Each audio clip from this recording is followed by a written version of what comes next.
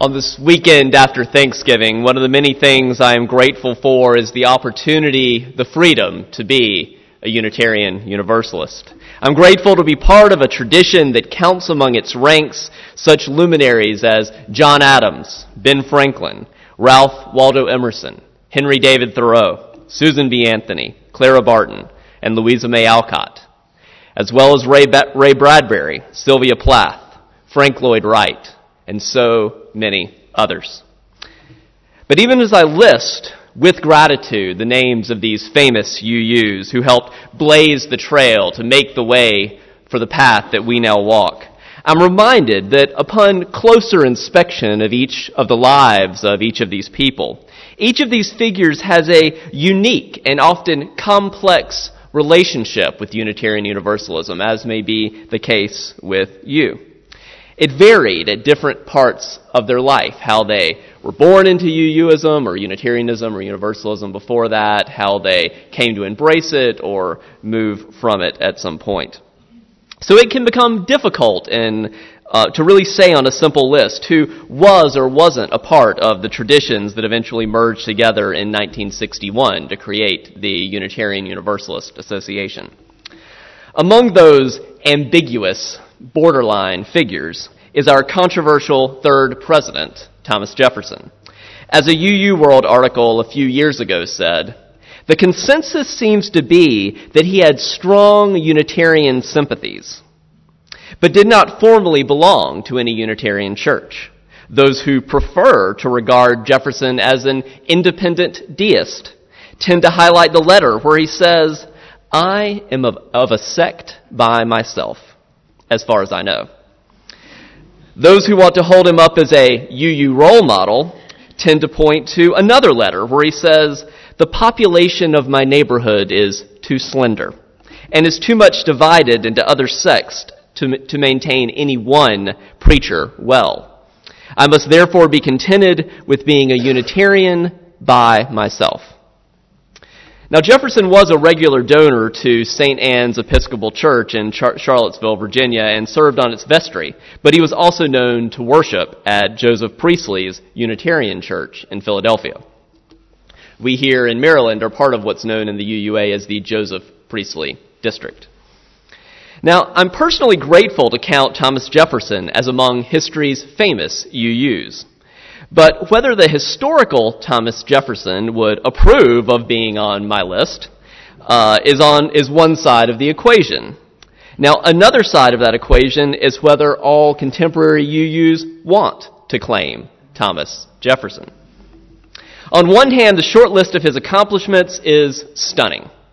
Chief author of the Declaration of Independence, the first Secretary of State under George Washington, the second ever Vice President of the United States under John Adams, the third President of the United States, elected to 2 terms, despite those criticisms that he was an atheist at worst and a heretical Christian at best. Coiner of the phrase, the wall of separation between church and state, author of the landmark Virginia Statute for Religious Freedom, negotiator of the Louisiana Purchase, founder of the University of Virginia, known as Jefferson's University. From this perspective, the reasons to claim Jefferson as a famous UU seem obvious. On the other hand, Jefferson infamously participated in the moral evil of slavery. And not just a little, but we'll get to that. In many ways, Jefferson was far ahead of his time, but in the role of slave master, he was a definite product of his time. Some of you may recall that last year, the Thomas Jefferson District of the UUA, which includes Georgia, North Carolina, South Carolina, Tennessee, and Virginia, voted overwhelmingly at the district's annual meeting to change its name from the Thomas Jefferson District to the Southeast District. This name change proposal had come to a vote at 2 previous meetings, in 1997 and in 2010, but it failed to reach the needed 2/3 majority. Too many people remembered all those amazing things that Jefferson did, and we're saying, don't be too hard on him. That second vote, though, in 2010 only fell 3 votes short. As I've reflected on this debate, I'm of 2 minds. Thomas Jefferson is one of the many reasons that I'm drawn to UUism. his lifelong love of learning, his use of reason to separate antiquated superstition from the authentic core of religious experience, and his emphasis on the need for each individual to discern religious truth for him or herself. For many reasons, I continue to find Jefferson a fascinating human being. Many of you have probably heard the quote from President John F. Kennedy that he said in 1962 at a dinner in honor of all living Nobel Prize recipients. He said, "I think this is the most extraordinary collection of talent and human knowledge that has ever been gathered in the White House, with the possible exception of when Thomas Jefferson dined alone." So from this positive angle, I had mixed emotions when I learned of this recent name change of the former Thomas Jefferson District of the UUA. Now, from another angle, the history of how that name change vote gained momentum is worth noting.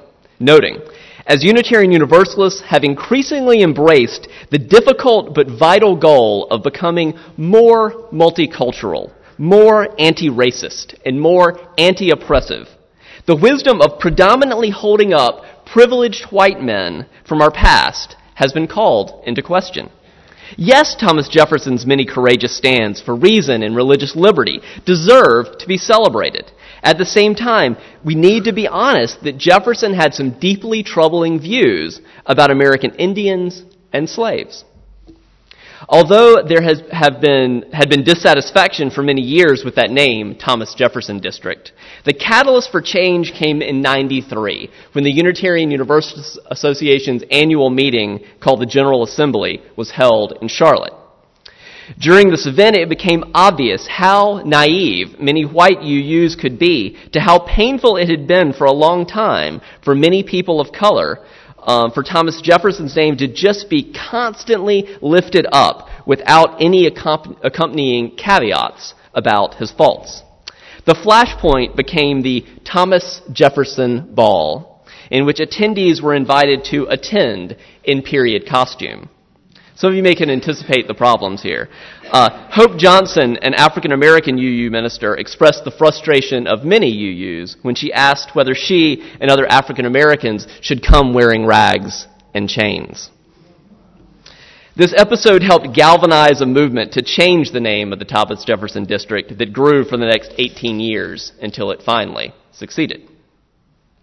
Now, these tensions about Jefferson's strengths and Jefferson's weaknesses are the turbulent undercurrents beneath my goal this morning of articulating what it might look like to practice a Jeffersonian spirituality for today.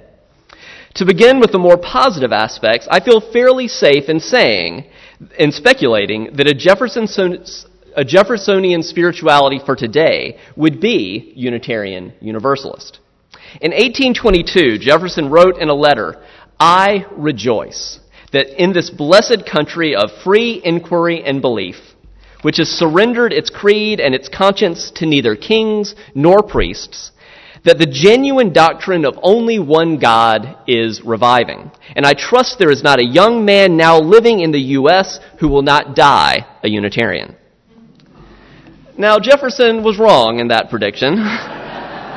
But perhaps his cutting-edge religious sentiments are only now starting to come to fruition in our own day with the rise of the so-called nuns, not N-U-N-S, but N-O-N-E-S, the many people who identify on surveys as spiritual but not religious, or as irreligious. These nuns are prime candidates for Unitarian Universalism, where you can be spiritual and religious, or where you can be an atheist, humanist, and agnostic, and still want to be part of a religious community that searches for meaning. A Jeffersonian spirituality for today would also be open to the best of modern scholarship and science. Jefferson was a voracious lifelong reader across all disciplines. The only sense in which he was Trinitarian, though, was in his reverence for Francis Bacon, Isaac Newton, and John Locke. He called them my trinity of the three greatest men the world has ever produced. Relatedly, a Jeffersonian spirituality for today would be unafraid to question sacred cows.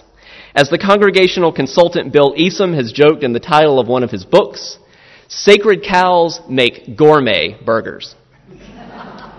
The consummate example in Jefferson's life was his audacious project of taking a knife to the Bible. He cut out the part of the Christian Gospels that he found contrary to human reason and his own experience in order to cut and paste his own Jefferson Bible. Look it up. You can order it in a bookstore and see a copy. A Jeffersonian spirituality for today would also emphasize first-hand religious experience, similar to what UUs call the first source of UUism, direct experience, what you know is true for yourself. Reacting against the establishment religion of his time, in which tax dollars were used to support one state-sanctioned religion over others, Jefferson was against what's known as sacerdotalism. He rejected the idea that priests had a special access to reality that was unavailable to everyone else. That's why I'm not your priest, but your minister. I'm not one who exclusively is endowed with some special ability to intervene with the divine on your behalf. I'm one who stands beside you and accompanies you on your spiritual journey, on your free and responsible search for truth and meaning. In addition, looking at Jefferson's lifelong habit of hosting convivial, freewheeling dinners with both his friends and political opponents, a strong argument could be made that a Jeffersonian spirituality for today would be hospitable. I would even hazard to say that it would be Eucharistic in the best and broadest sense of that word. The authentic core of Jesus' teachings were strongly influential on Jefferson, and a core of Jesus' work was transforming society by the simple act of eating meals with everyone he met, friends, strangers, even enemies. Now, there's much more that could be said about a Jeffersonian spirituality for today, such as how it would be open to mystery. Jefferson did believe in an afterlife. But for now, I need to transition to how a Jeffersonian spirituality for today would need to learn from the errors of the original Jeffersonian spirituality.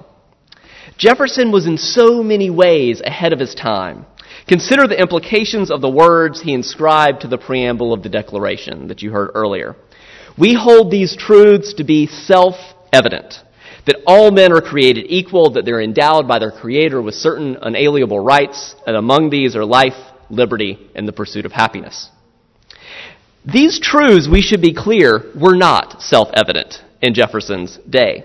And we're indebted to Jefferson, to John Locke, and to similar figures for helping make these truths seem more widely self-evident today. Similarly, the American experiment in self-government was truly a risky experiment with no guarantee of success, and we're indebted to Jefferson and other founders of our country for helping secure the success of our government that is founded not on the hereditary right of a king, but on the consent of the governed. In other ways, however, Jefferson was, like all human beings, a product of his time and place, particularly in his views about American Indians and African Americans. Jefferson did not believe that widespread multiculturalism was possible or would ever be possible. He could not foresee the path to an America that would elect a biracial president named Barack Hussein Obama to 2 terms. Regarding American Indians, Jefferson said, "I would never stop pursuing them while one of them remained on this side of the Mississippi." He lived before the Trail of Tears, but when the Cherokees moved west, an awful, bloody, death-filled event, but he really helped lay the groundwork for what made that possible. Regarding slavery, Jefferson owned more than 600 slaves in the course of his life. He inherited 150 from his father and father-in-law, but he bought roughly 20. Most of the others were born into slavery on his lands. From 1774 to 1826, Jefferson tended to have about 200 slaves at any one time. The range ran from 165 to 225. And Jefferson's solution for ending slavery was similar to his recommended approach for dealing with the so-called American Indian problem. A removal of the problem element to ensure the security of the white way of life from which Jefferson benefited immensely. Now, early in his career, Jefferson did try to pass a law in Virginia that would emancipate all the slaves born after a certain day, but it was contingent upon deportation at a certain age of those same freed slaves. But even that compromise measure failed. And even at the end of his life, he maintained that nothing is more certain or written in the book of fate than that these people, meaning slaves, are to be free. But nor is it any less certain that the two races, equally free, cannot live under the same government. Now, further complicating Jefferson's views, you've probably seen these headlines. DNA tests in recent years have confirmed that Thomas Jefferson had multiple children with his slave, Sally Hemings, who incidentally was the half-sister of Jefferson's wife. Jefferson's father-in-law had 6 biracial children with Sally Hemings' mother, of whom Sally was the youngest. Specifically regarding the children of Jefferson and Sally Hemings, it was said that in one case the resemblance was so close that at some distance or in the dusk, the slave dressed in the same way might be mistaken for Mr. Jefferson. But Mr. Jefferson never betrayed to anyone the least consciousness of that strong resemblance. Thus, a chorus of opinion holds that Thomas Jefferson's greatest failing was his entitled embrace of white privilege. And one response is to just take Jefferson down from the pedestal of historical memory, as was done in the removal of his name from the title of the Southeast District of the UUA. Now, a related response is to turn the focus back on ourselves. Championing the Jeffersonian attributes that we admire is honestly pretty easy today, as is, especially after the revelation of things like the Sally Hemings relationship, it's become pretty easy to criticize the Jeffersonian attributes that we deplore. So perhaps the more challenging invitation of a Jeffersonian spirituality for today is asking how our cultural context causes us to tolerate discriminatory practices that future generations will find as repugnant as we find Jefferson's tolerance of slavery. Now, I'd invite you to reflect on what standard parts of our culture you think future generations might find deplorable. For myself, I'll confess that I wrote this sermon a few days ago on Black Friday, and my search for a contemporary parallel was likely influenced by that timing. As an e-postcard circulating on Facebook says about Black Friday, only in America do people trample others for sales exactly one day after being thankful for what they already have. Or as comedian John Fugelsang tweeted, Black Friday is the shift from Thanksgiving to things getting. This Black Friday context reminded me of an essay by one of my favorite philosophers, the late Richard Rorty. He wrote an essay back in 96 titled, Looking Backward from the Year 2096. He writes, just as 20th century Americans had trouble imagining how their pre-Civil War ancestors could have stomached slavery, so we at the end of the 21st century have trouble imagining how our great-grandparents, that would be us, could have legally permitted a CEO to get 20 times more than her lowest paid employees. We cannot understand how Americans 100 years ago could have tolerated the horrific contrast between a childhood spent in a ghetto and one spent in the suburbs. Such inequalities seem to us evident moral abominations, but the vast majority of our ancestors took them to be regrettable necessities.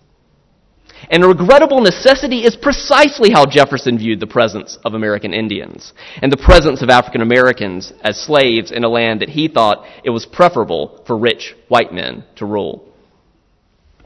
As I was reflecting on alleged regrettable necessities throughout history, the tragically predictable Black Friday headlines began to roll in. San Antonio man allegedly pulls gun on line-cutting Black Friday customer. Man threatens to stab Kmart customers as Black Friday line gets ugly. Walmart strike hits 100 cities, but fails to distract Black Friday shoppers. My thoughts in response were, how can we shift the focus of our society so that we are less shaped by desperate, frenzied consumerism? And from the perspective of Thanksgiving's embrace of gratitude, at what point have we as individuals and a society achieved enough, just enough.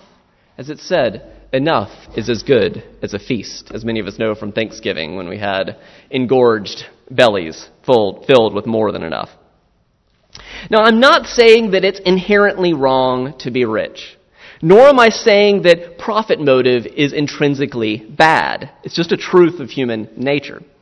Instead, I think that we just need a stronger commitment to the common good that emphasizes not just profit alone as the bottom line, but a triple bottom line of people, planet, and profit.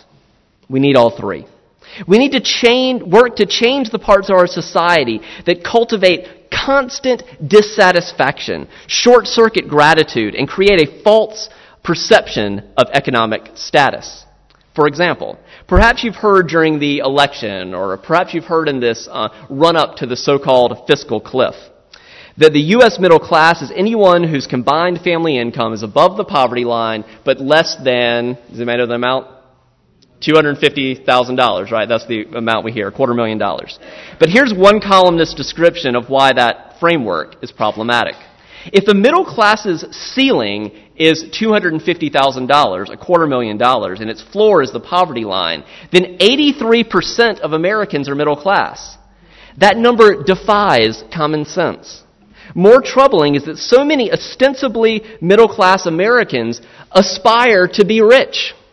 Our expansive use of the term middle class gives 98% of people permission to feel that they're missing out on the good life, that they should keep grasping for more. But the aspirations of the relatively well-off should not stand in the way of the basic needs of those the economy is leaving behind.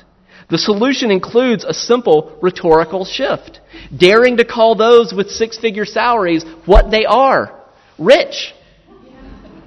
I mean, this may be good news. This doesn't have to be bad news. You may be rich and you didn't know it. And the invitation is both for more people to realize they're rich and to acknowledge that the threshold for being rich is much lower than is often recognized. For many years, studies about the Jeffersonian pursuit of happiness have shown that the reciprocal relationship between increased income and increased happiness basically decreases precipitously. It essentially drops off once you make around $75,000 a year. Around $75,000. Science has also demonstrated that generously helping others generally makes us much happier than indulging ourselves, especially after a certain threshold. Naming that the threshold to enter the upper class in our society is more like $100,000 a year. Now, it's just the lower upper class. It's more like $100,000 a year, not $250,000 a year, could give a larger percentage of our population permission to feel satisfied, to feel content with their current wealth, and less resentful of attempts to secure a social safety net for the poorest parts of our society. Likewise, how might our societal mindsets be changed with an emphasis not on who wants to be a millionaire, but on research showing that the beneficial effects of money on happiness taper off entirely at the $75,000 mark? What if we just let people know that? Jefferson's white privilege blinded him to the possibility of a multicultural society, which we now know is not only possible, but preferable to a white male aristocracy. At his best, Jefferson knew that all people are created equal, but like so many of us, he failed to live up fully to his highest and best ideals. This morning, I've been inviting you to consider that the easier task is criticizing Jefferson's faults. From our perspective, a comfortable 200 years later, on the other side of a bloody civil war and a hard-won civil rights movement that helped us achieve the still imperfect equality that we do enjoy today. The more challenging task is to confront the parallel truth that just as Jefferson was either unable or unwilling to see a path toward less racial inequality, we may be just as unable or unwilling to see the path toward less class inequality. The invitation is to learn from Jefferson's negative example and realize that our culture doesn't have to be this way. Social reforms throughout history have forged new status quos that to many people were simply unimaginable until they became the new normal. Jefferson was born a citizen of the British Empire and died a free citizen of a free nation. He eventually became what we call now today the leader of the free world, that position became. Those of you who have seen the film Lincoln, have you seen Lincoln? A few of you? It's worth seeing. You've been reminded of the complicated machinations behind the passage of the 13th Amendment, ending slavery once and for all in this country. A similar hard-fought sea change is washing over our country today concerning same-sex marriage. We can and we have changed. We can and we must continue to change our society for the better. And as we struggle for social change, it's important to remember that the loss of privilege is not the same as reverse discrimination. The loss of privilege, male privilege, white privilege, heterosexual privilege, socioeconomic privilege, is a move toward social justice. It is not the same as reverse discrimination. As this sermon ends, I invite you to reflect on what it might mean for you to incorporate some aspect of Jeffersonian spirituality for today into your life. Do you feel led to a courageous embrace of reason, to separate superstition from authentic religious experience? Do you feel led to practice an inclusive hospitality that invites diverse people to break bread together? Or perhaps you feel led to do your part to change some systemic part of our society that fails to live up to our best ideals, to the best of the Jeffersonian vision, that all people are created equal and are given inalienable rights, that among them are life, liberty, and the pursuit of happiness.